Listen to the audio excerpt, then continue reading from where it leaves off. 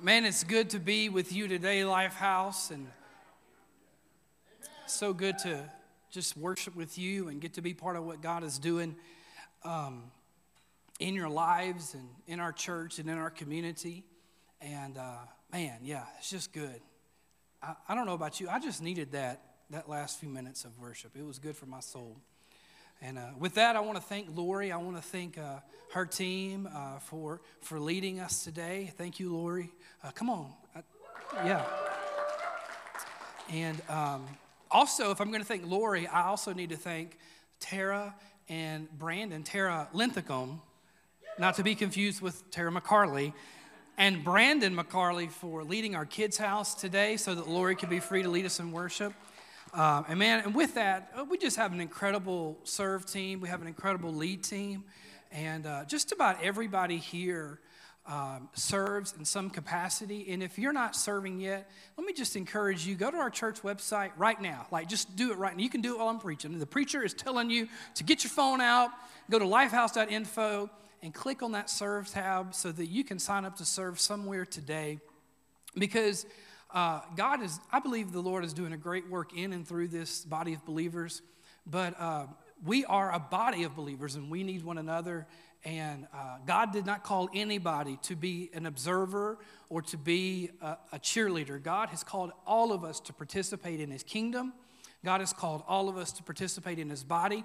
And I can tell you right now that while some roles may seem a little more glorious than others, singing or leading worship may seem better than serving in our nursery, but I'm here to tell you, as a father of 3 girls who've all spent their fair share of time in the nursery, I love the nursery workers just as much, if not more, than our praise and worship leaders.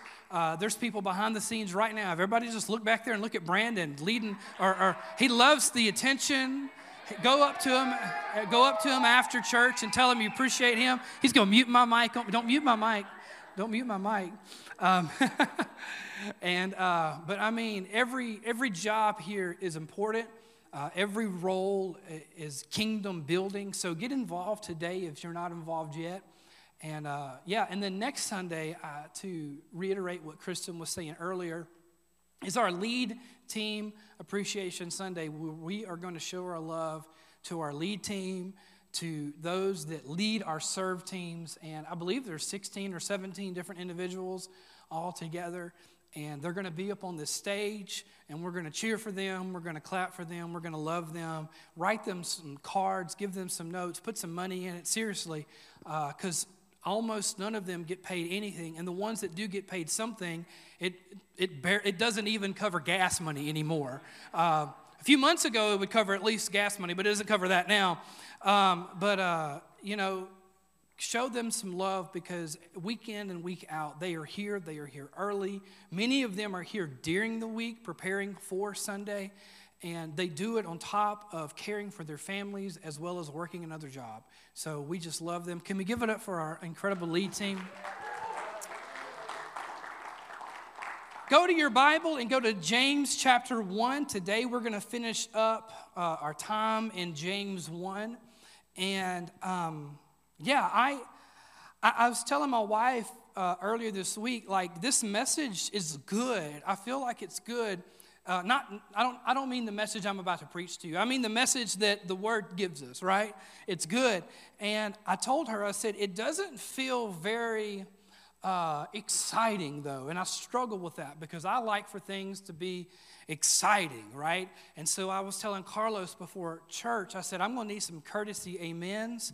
They're not going to be earned, but I'm going to need them just to give me that extra boost of, to cover up my insecurities a little bit. And yeah, there you go. So James chapter 1, say amen if you're there. Amen. All right, say amen if you're watching it on the, never mind. It's not on the screen. Say amen if you're going to watch it on the screen. Amen. Josiah was like, he didn't start reading yet. James chapter 1, if you're looking at a print Bible, you will see that there's a heading for most translations over verse 19, and mine says listening and doing.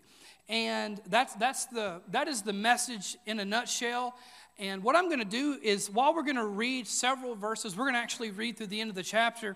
We're going to walk through these in 3 different sections. But before we break them down into 3 sections, I actually want to just read the entire passage just to get the completion of what James is telling us. And here's what he says. He says, "Understand this, my dear brothers and sisters. You must all be quick to listen, slow to speak, and slow to get angry." That right there is worth a sermon all on its own. In fact, I have preached on it here in this church before. In 2018, I was looking through my notes, and I was looking through my old messages. In 2018, I actually did preach a sermon just on James 1:19. So you can imagine the challenge that I had to cover more than one verse in a timely manner. But he goes on and he says in verse 20, "Human anger does not produce the righteousness God desires."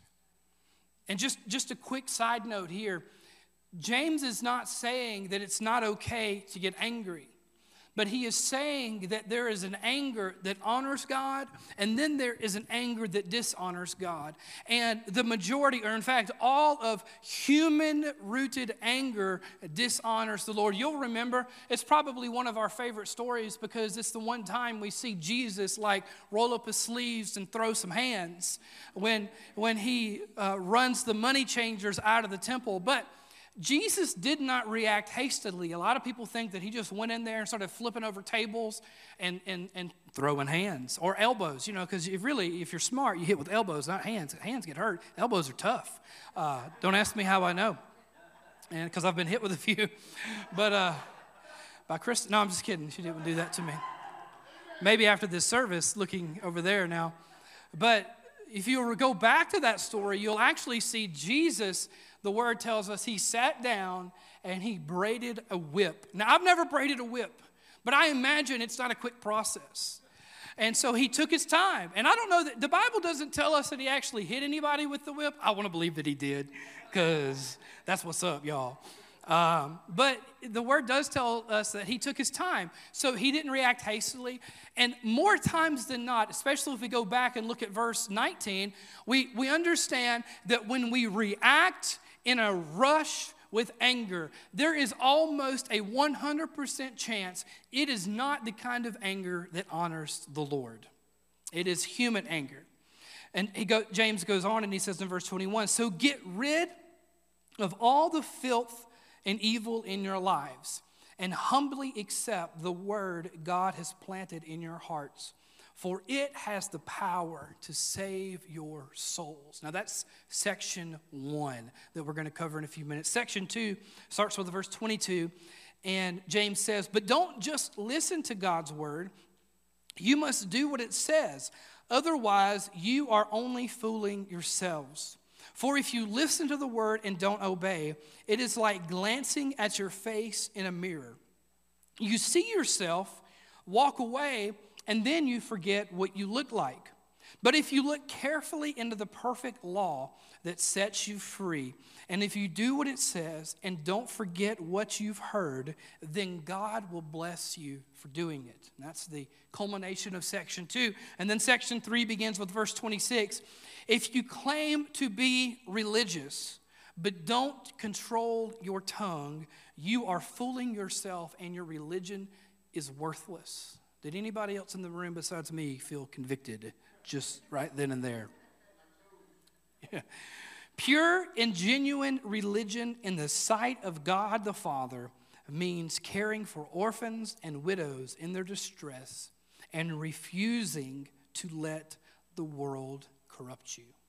Father, we thank you for your word. I pray, God, that it will pierce our hearts and speak to our conscience. God, I pray that your word will do in us what we cannot do for ourselves, that it will restore, that it will heal. But God, I also pray that it will confront and that it will challenge. And we pray it all in Jesus' name. Amen.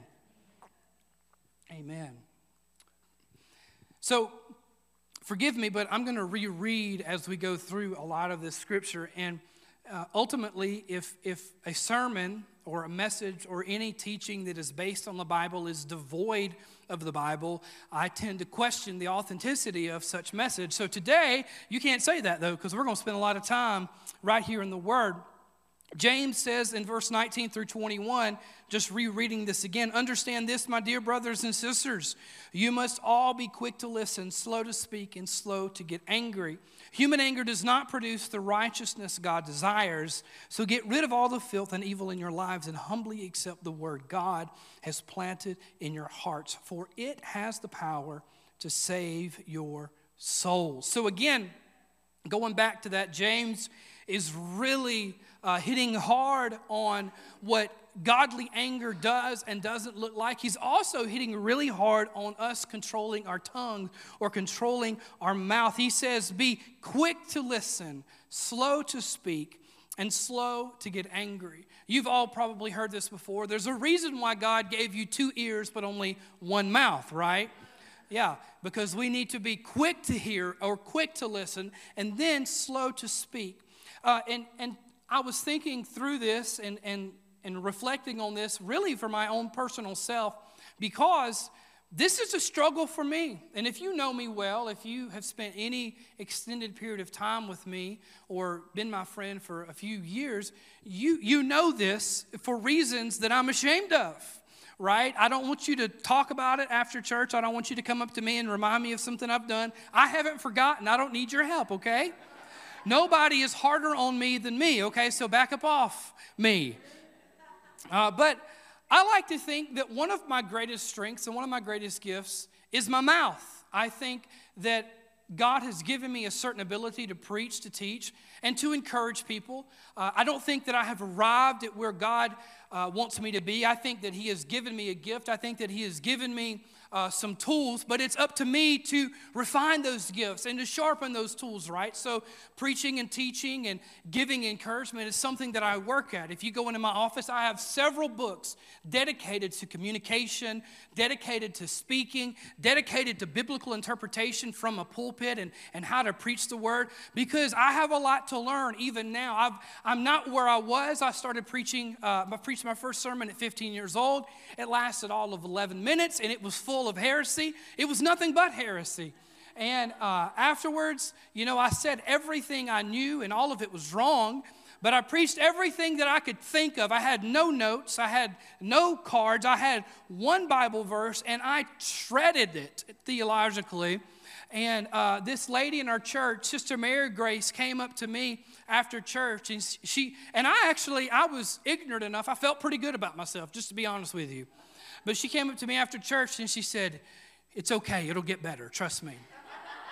And she was trying to encourage me, but it was at that point I realized, oh, that was bad. Okay, that was rough, right?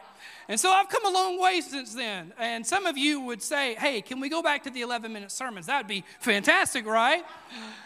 Sorry, you get what you get. And I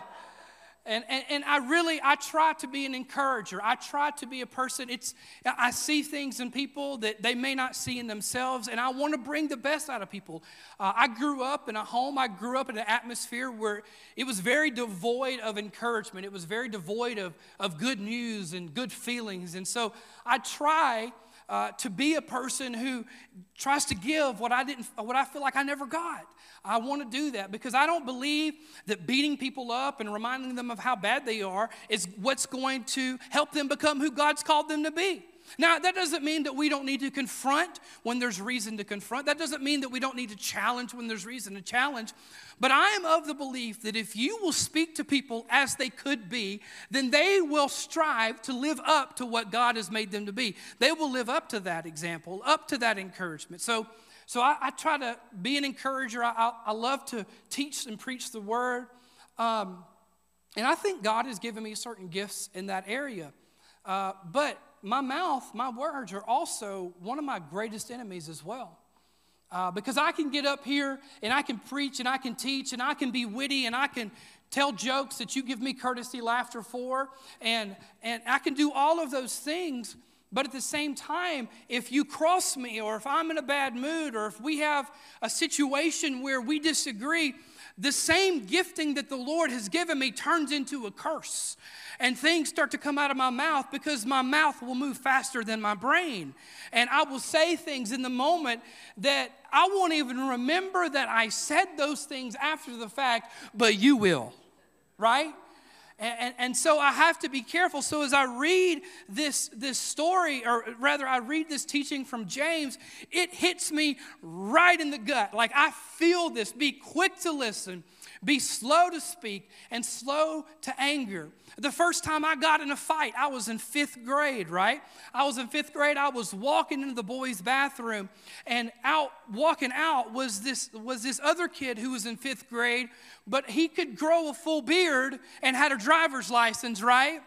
You know, he had spent some time in 5th grade.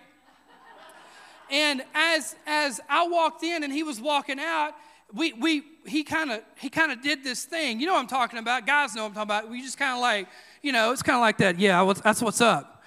And, you know, in 5th grade, I was pretty short and pretty small. I know that's hard to believe that I wasn't real tall or big or, you know, intimidating. You know, puberty was still like a decade away at that point, I'm pretty sure. And it wasn't that funny. Calm down. But because I was an idiot, I say, you punk. And this guy, I'm not going to say his name because he's still out there somewhere. I don't want him to come back for me. And but I remember his name. I remember what his fingers look like. But he turns around and he says, what did you say? And it was at that moment I thought, oh, no. Oh, I've messed up now.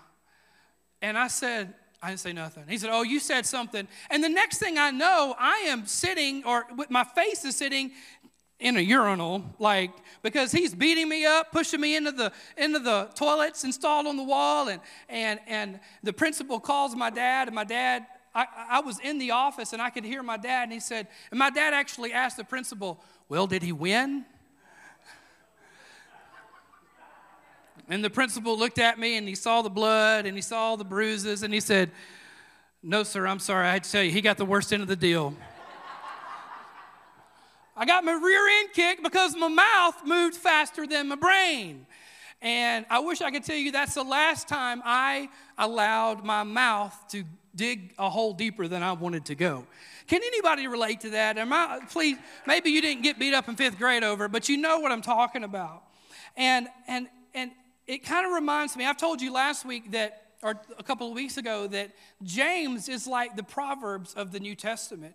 And here's a proverb that's worth all of us memorizing today. Proverbs 10:19 says, too much talk leads to getting beat up in the boys' bathroom. No, it says too much talk leads to sin. Be sensible and keep your mouth shut. And the church said, amen. Amen. James is telling us that we need to listen more than we speak. And when we choose to listen more than we talk, slow to get angry, that's what he says, be quick to listen, slow to speak, slow to get angry. He's giving us a way, like an equation, so to speak.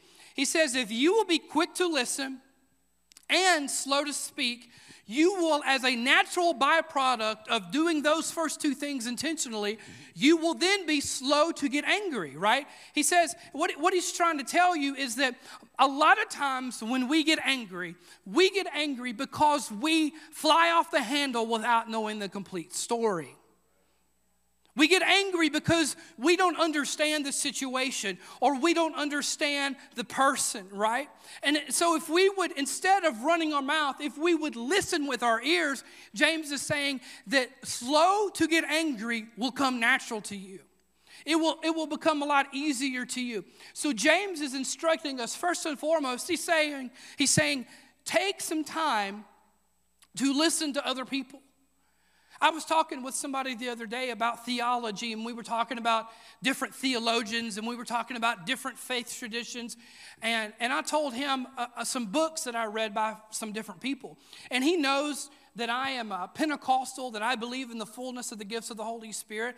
And so he was very surprised that I would read books and listen to sermons by a few different people.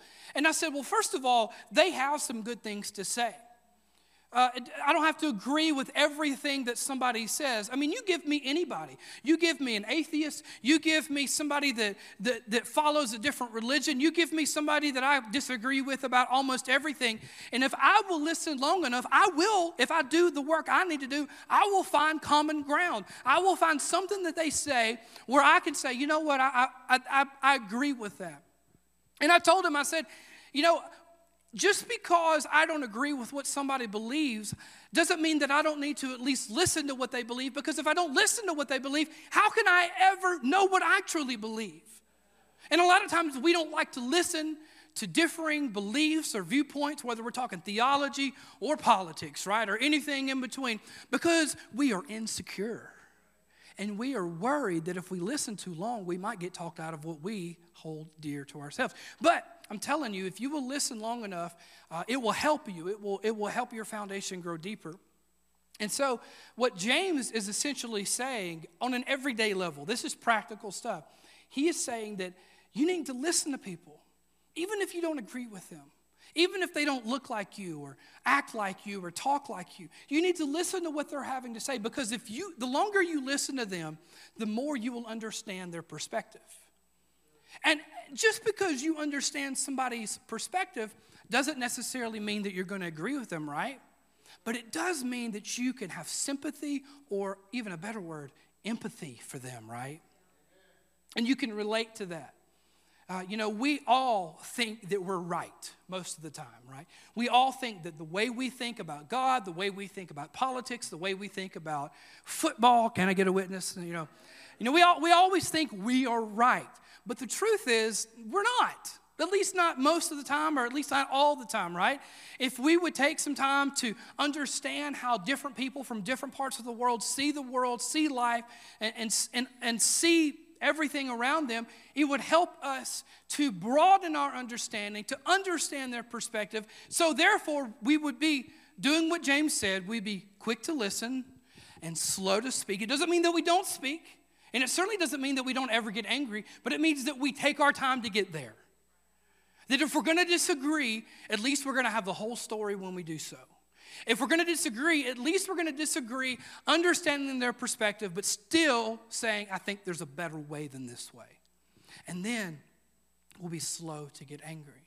So James is saying, listen to other people. But James is also saying, and you have to read the entirety of this passage of Scripture, he's also saying, be quick to listen to God. Because if being quick to listen to you helps me understand your perspective, being quick to listen to God's word changes my perspective.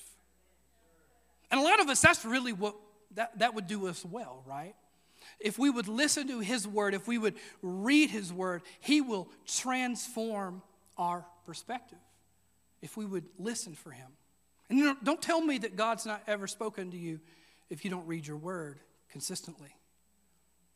Because this is how he speaks to us 99% of the time. James goes on in the next section of Scripture, in James 1:22, and this verse is probably a summary of the entire book of James. He says, don't just listen to God's word, or don't just hear God's word. He said, you must do what it says. Otherwise, you are only fooling yourself. For if you listen to the word and don't obey, it is like glancing at your face in a mirror to see yourself. Then you walk away and you forget what you look like. But if you look carefully into the perfect law that sets you free, and if you do what it says and don't forget what you've heard, then God will bless you for doing it. Amen. That's good stuff. How many of you guys like burritos? How many of you are saved and you like cilantro in your burrito? There's a few Christians in the house today. And so I love cilantro.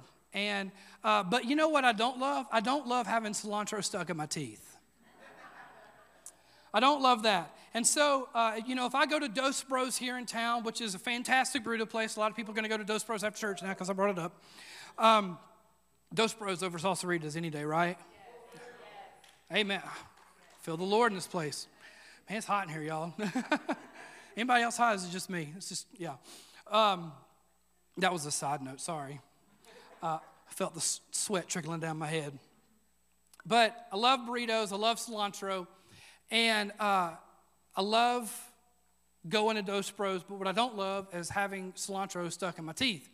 And what James is essentially saying is that, hey, you go and you look in a mirror, or, pull out your selfie camera on your phone, right, and you check your teeth after you've just had a burrito, and you see a big old chunk of lettuce or cilantro in there, and you just don't do anything about it, right? He said that is how foolish you are when you hear the word of God and you don't do what it says. And people see your foolishness and they thinking, he's got a big old chunk of cilantro in his mouth and he's not doing anything about it. And he even knows it's there, right? And let me tell you what some other mirrors look like, right?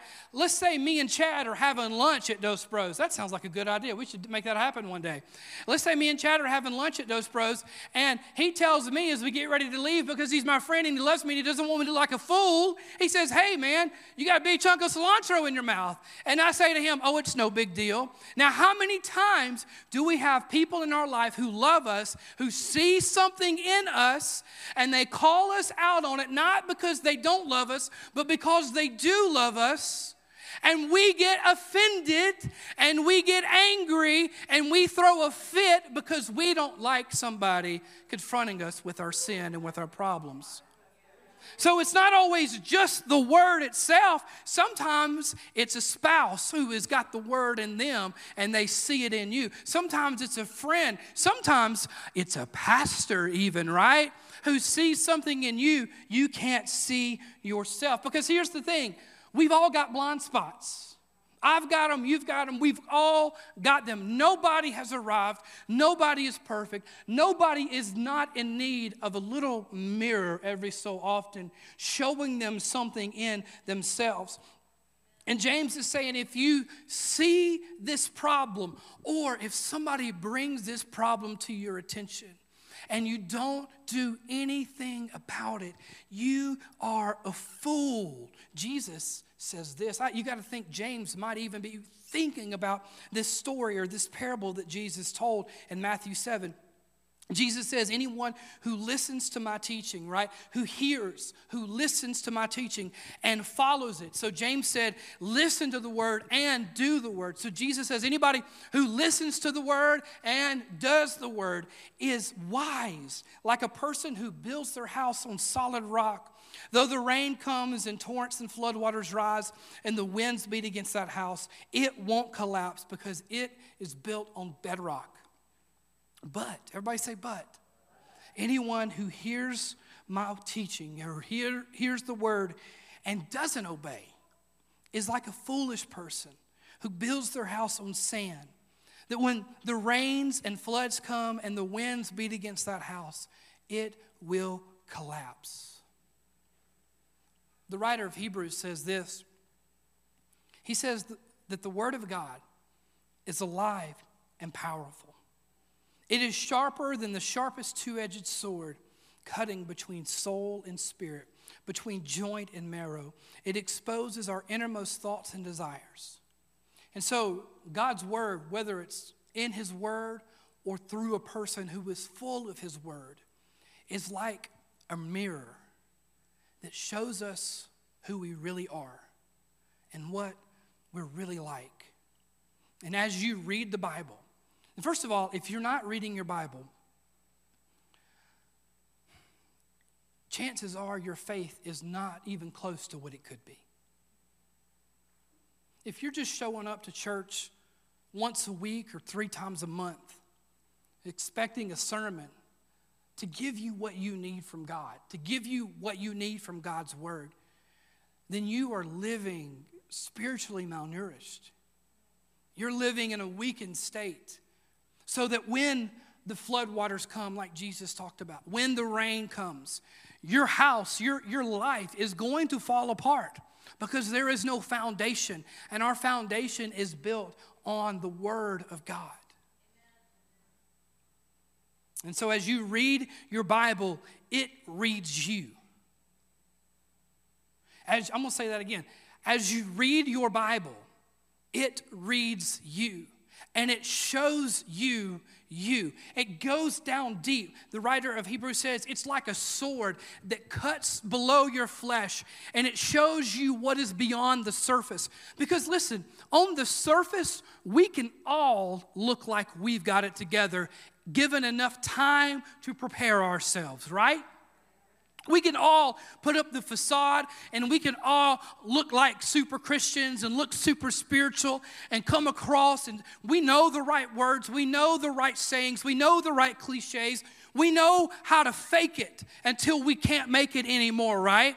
But the Word of God says, I don't care about your facade. I don't care about your mask. And the writer of Hebrews says, the Word cuts below what everyone else can see, and it reveals what's really inside of you. It reveals what's in your heart. It shows you your insecurities. It shows you your weaknesses. It shows you your sin. It shows you your failings. It shows you where you are messed up. But thankfully, the Word of God does not just show it to you and leave you in that state. The Word of God isn't just a revealer, it is transformational, it is restorative, and it is redemptive. And so as the Word shows you where you have failed, it also shows you where you can have new life in Jesus. Where the Word of God shows you that you are insecure and that you don't know who you really are. The Word of God shows you in John 1:12 that to all who know Him and believe Him, He has called them a child of God. And so it reveals to you real identity, right? When the Word of God shows you that really internally your problem, you call it anxiety, but the real problem is you don't trust that God is really good. The Word says, listen, now that you know that, let me show you how good He really is. But you can't have that, my friend, if you don't spend some time in this. You can't have that also if you don't spend some time with some people who are also full of this. Come on. It's not that you just need to read it and let it read you. You need to be around some people who have read it and it lives inside of them. So when they speak to you, they are also, because they are an emissary of Jesus, they are also an agent of the Word, using it and being used by it to show you who you are, but also to come in and to do the work of the Word as well. As you read it, it reads you. And James says that when we live obedient to the Word, man, obedient, we don't like that word, do we? When we live obedient to the Word of God, that it leads to freedom and blessings. But when we don't, it leads to imprisonment and curses. You know,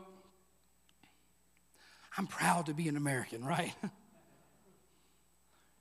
And we, as Americans, enjoy certain freedoms.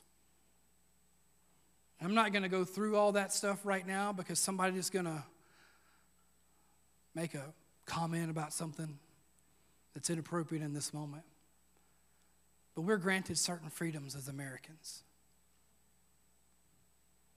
until I break a law that endangers myself and or others and inhibits their freedoms, right? And in certain cases, it actually means that I lose my freedoms. Y'all forgive me. I feel real Pentecostal right now, like gotta chunk it down. If I were to partake of a lowercase spirited beverage, okay, to a certain degree that it began to inhibit my abilities to function normally, and I chose to then get out on the road and to drive down the road and begin to display my inebriation for every other driver to see. Let's just hope and pray that I would not endanger or actually hurt somebody else, but let's just say I've done that. And if you've done that in this room before, I'm not picking on you. Praise God for forgiveness. Praise God for grace, right? Praise God for, you've probably served time or paid the fine or whatever it may be. But if I were to do that, it's possible. I'm not exactly sure what the laws are in the state of Tennessee. They vary state to state. But at some point, especially if I did it again, I would lose my driver's license.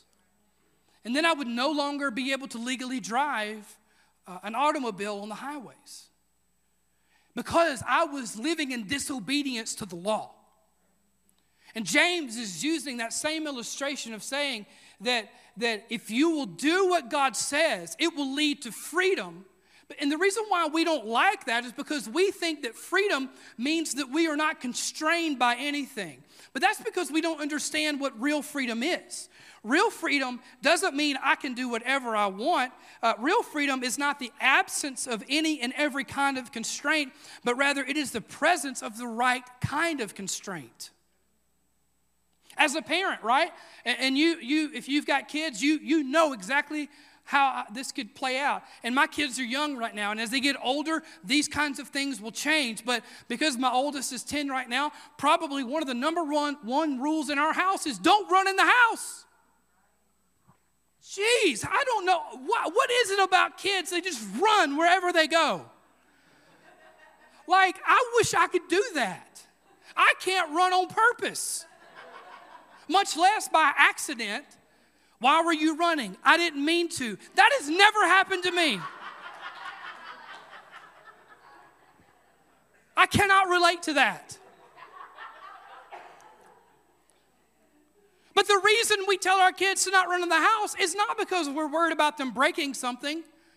It's because we're worried about them breaking them. Because they fall down all the time.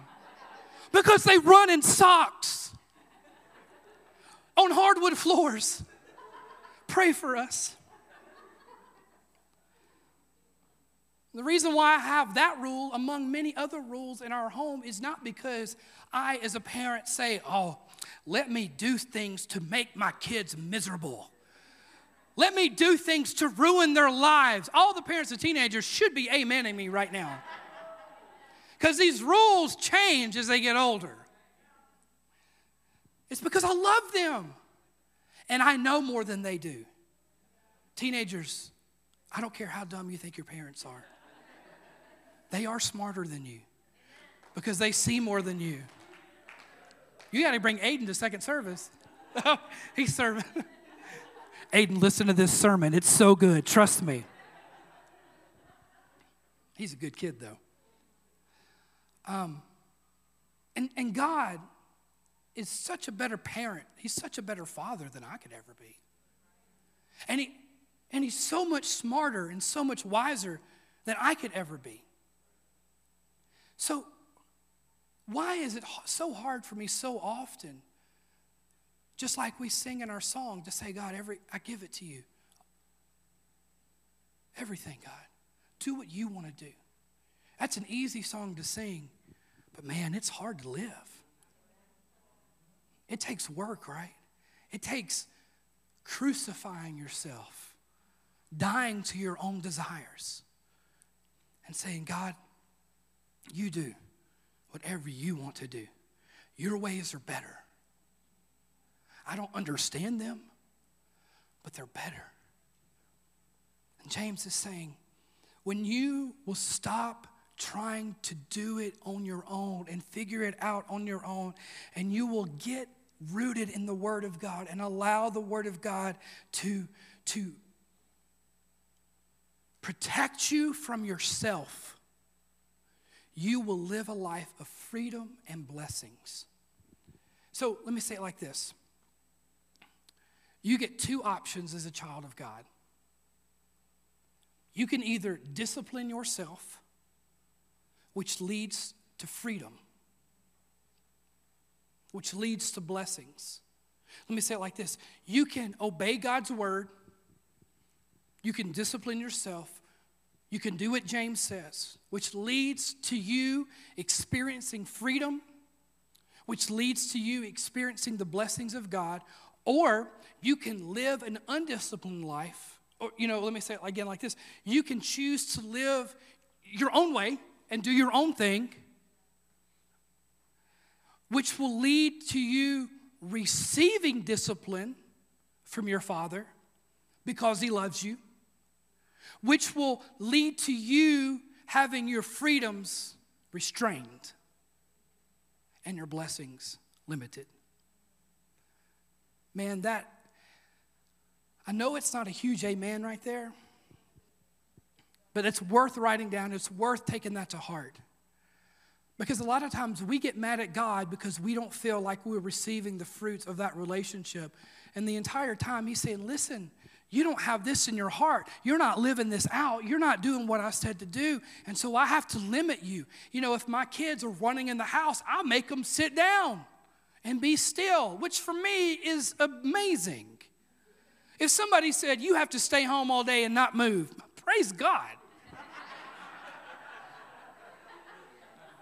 I'm going to speak in tongues, man. Come on. You know, I tell Julia, you can't do cartwheels anymore. It is like I just cut her legs off with a pocket knife. I mean, like I've just ruined her world, right? But the reason why I'm restraining her freedom isn't because I don't love her. It's because I see something she doesn't see. And it's because I do love her. Oh, man. Chad, you got your sermon for Wednesday night right there. Just expound on that. True freedom, I got 4 minutes and I'm going to take at least 10. True freedom is only found when we live in the environment we were designed to flourish in. And that is in obedience to God's word. True freedom is only found when we live in the environment we were designed to flourish in. And that is in obedience to God's word. David said this in Psalm 19. He said, the commandments of the Lord are right, bringing joy to the heart. The commands of the Lord are clear, giving insight for living.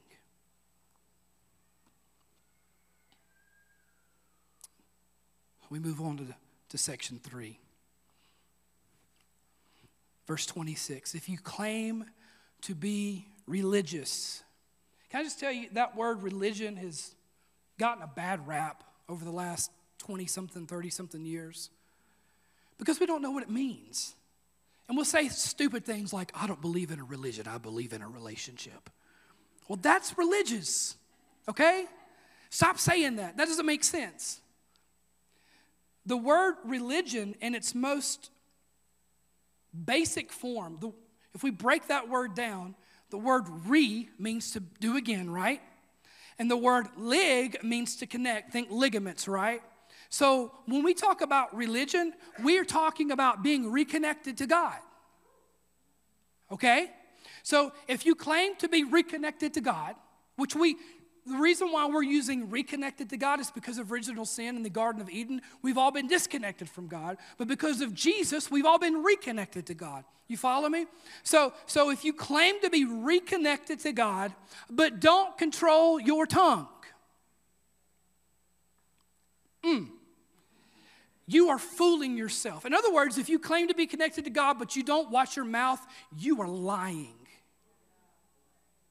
You cannot claim to have a relationship with Jesus, but use your words to hurt people and to tear them down. You are lying. You are foolish. And James says your religion is worthless. He goes on and he says, pure and genuine religion in the sight of the Father means caring for orphans and widows in their distress and refusing to let the world corrupt you. He starts off in the very beginning of section 1 of the scriptures that we've read about, talking about the word of God planted in our hearts. And so if you plant something, you expect fruit from that thing that you've planted. So let's talk about the fruit that comes from having God's word planted in our hearts. This is what James is saying here in these 2 verses. Number 1, here's the evidence of God's word in your life. Number 1, your words reflect God's authority over your life. If the word of God is planted in you, your words will reflect God's authority over your life. I've talked about this many times before, but it's definitely worth recapping here.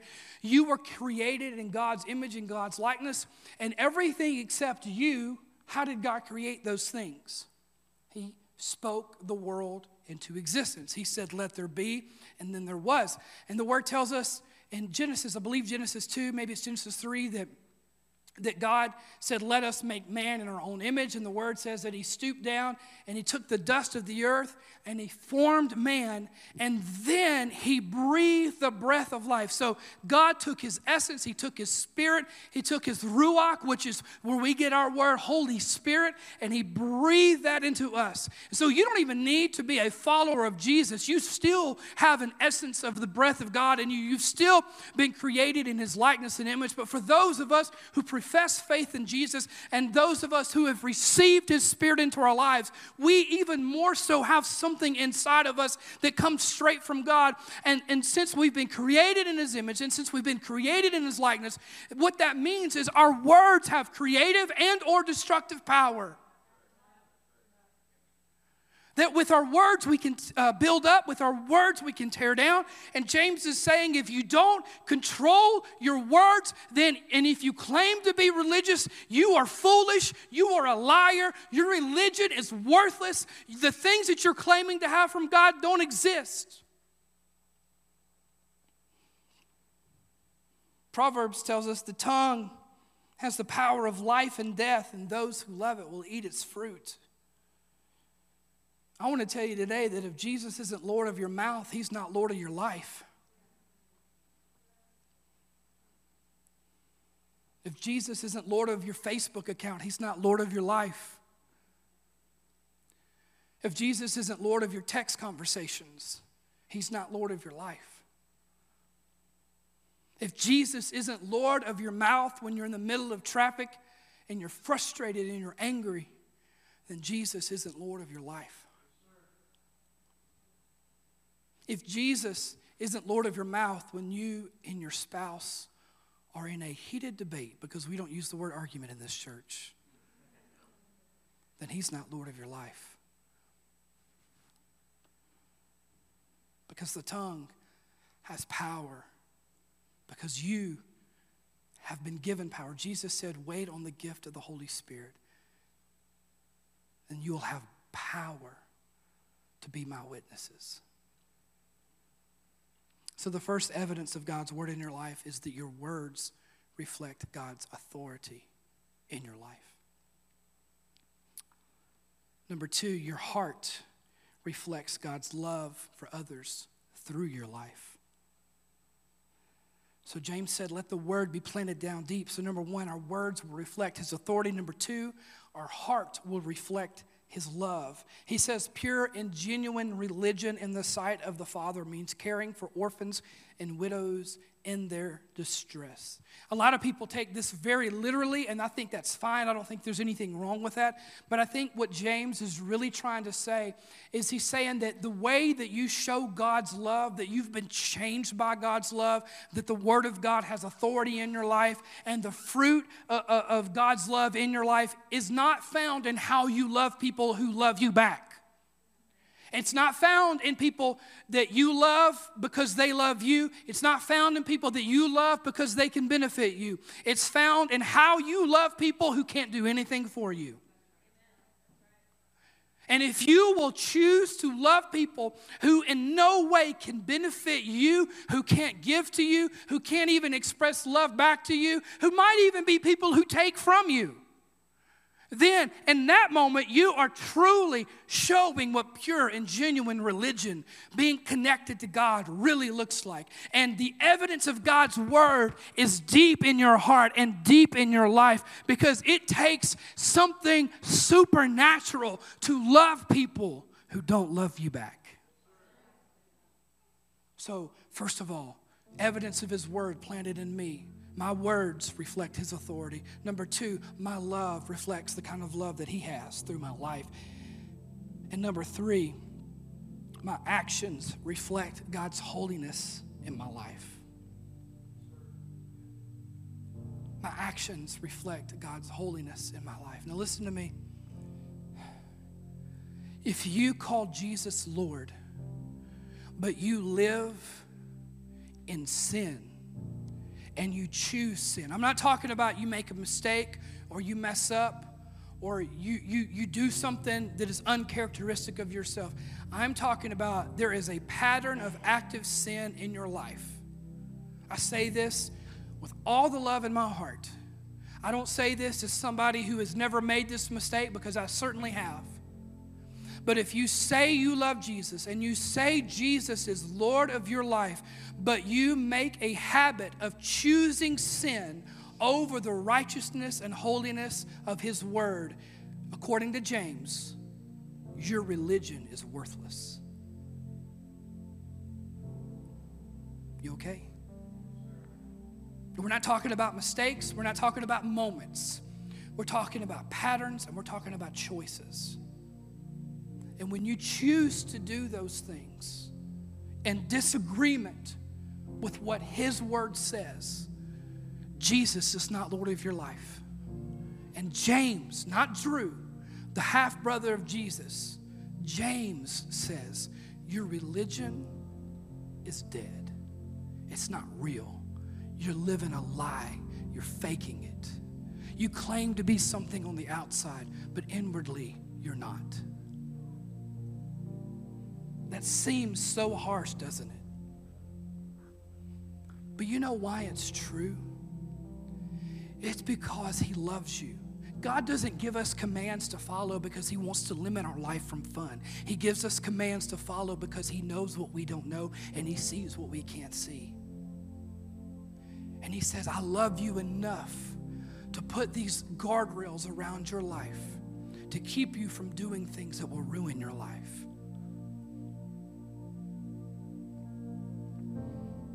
It just got real in the room, didn't it? Paul says it like this: dear brothers and sisters, I plead with you to give your bodies to God. To give your Monday, to give your school life, to give your work life, to give your relationships, to give yourself to God for all He's done for you. Let your body, let your life be a living and holy sacrifice, the kind that He will find acceptable. What kind does He find acceptable? The kind that doesn't copy the behaviors and customs of this world. That's verse number 2. But instead allow God to transform you. How does God transform you? I'll give you a hint. Through His Word. He transforms you through His Word. And as you submit to His Word, I don't mean submit to just reading the Bible. I mean submitting to let the Bible read you. I'm not even talking about the Bible itself. I'm not talking about a book. I'm talking about the God-inspired breath, Word of God. I'm not talking about leather and paper. I'm talking about God speaking to you through His Spirit. I can read this book, but if I don't read it with the Spirit speaking to me through it, then it's just a book. It's just pages. It's just ink. But if I will go to this book and I will say, God, even if I don't understand what I read, through your Word, speak to me, change me, transform me, work in me. I told you a while back about how in 2021, towards the middle end of 2021, I went through an incredibly dark season of my life. You can go, I'll tell you about it some other time if you weren't here for that. And it was during that season, or at least towards the end of that season, this is going to sound so silly to some of you, but it's a big deal to me. I got really into premium Bibles. I joined a Facebook group where Bibles were sold and traded, and they're really nice, like this one right here. It's you can't go to a bookstore and buy this. You have to buy this online, and I'm not going to tell you how much they cost because I'm ashamed of it. But everybody's got their things, right? I just have a few of them, and this is one of them, okay? All right? But I've got, if those of you who've been in my office, you've seen, I've got several Bibles, and they're nice. They're made with real leather. They're made with French paper. They're bound in the Netherlands, some of them. You know, these are nice Bibles with really good stuff.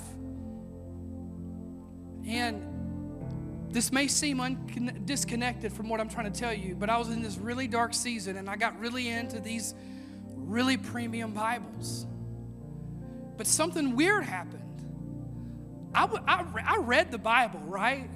Like, I would read it. I would read it in the mornings for a few minutes, and I would read it to prepare for my sermons. But as I started getting these really nice Bibles, I started reading the Bible a lot. Because I had these really nice Bibles to read out of, and I didn't want to waste my money. So I was like, I'm going to read this. I was reading Ezekiel. The only times I'd ever read Ezekiel was during like the yearly Bible reading plans when you had to read Ezekiel, right? But like, I read Ezekiel for fun. Nobody can say that. Nobody's like, give me some Leviticus, baby, you know? And I would read through the Gospels, just read through them, take hours at a time and just read the Bible. And my wife will tell you, I didn't even put the dots together until after the fact that she pointed it out.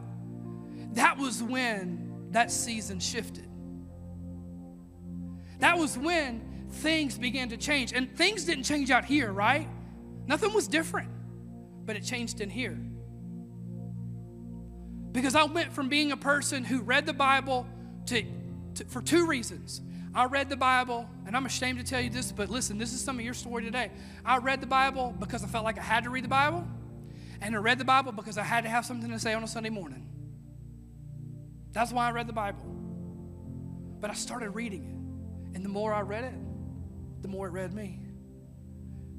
And the more it read me, the more it planted itself in me. And the more it planted itself within me, the more it transformed me. The more it changed me. I didn't even know I needed it. But because the Word of God started taking up residence in my heart in a new and profound way, it began to bring me out of that dark season of my life. And maybe today you just need to hear somebody tell you, listen, this is more than a book. This is more than a bunch of stories we may or may not understand. Yeah, are there controversial things in the Bible? Absolutely. There's also controversial things in McDonald's French fries, but I still eat them.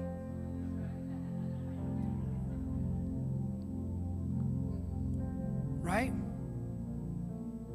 Are there things I don't understand in here, even after going to Bible college, even after studying it for all these years?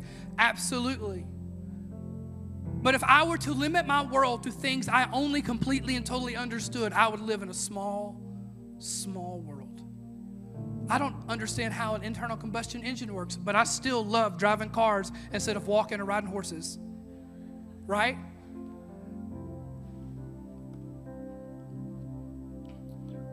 Just right where you're seated. No standing today, at least not yet.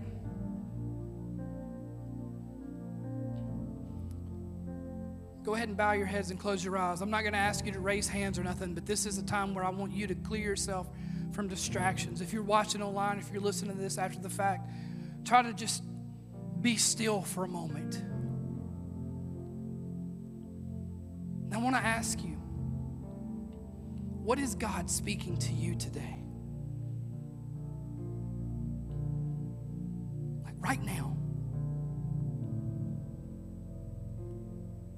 What's he talking to you about? Maybe you even need to just make that a prayer. Lord, I know you're speaking because he's always speaking, but we don't always hear him. So your prayer doesn't need to be, Lord, speak to me. Your prayer needs to be, Lord, help me hear you. Help me hear you. For some of you, he may simply be calling you to give yourself fully to him, to allow his word to dig deep into your soul so we can give you freedom and blessings. Maybe today is the day you say, God, I'm giving up that thing that I know I shouldn't be doing. That thing I know I shouldn't be saying. That thing I know I shouldn't be looking at. I'm turning my back on this pattern of sin in my life. And I'm telling you, I belong to you. That my life would be a living sacrifice, holy and acceptable unto you. That I would not conform to the ways of this world, but I would be transformed by the renewing of my mind as your word does its work in me. Maybe today, when I was talking about anger, there's just anger in your heart. Maybe at a person, maybe at a situation. And the Lord would say, you can give that to me. I can heal you from that today. And to all of us, myself included, I think he's telling us to give his word priority in our lives, to change the words that we speak, to change the thoughts that we think, and to change the actions that we take, so that in all things we sound and look more like Jesus than we do ourselves. Will you stand? I'm just going to ask the team to lead us for a few moments in worship. But I want you to continue to ask the Lord, help me hear you. Help me hear your voice, because he's got something to say to you today. And it may be part of this message. It may just be that this message opened up the door for you to ask him to speak to you. But I guarantee you, I promise you, he wants to speak to you. He is speaking to you. What he really wants is for you to hear him and to allow what you hear to change you.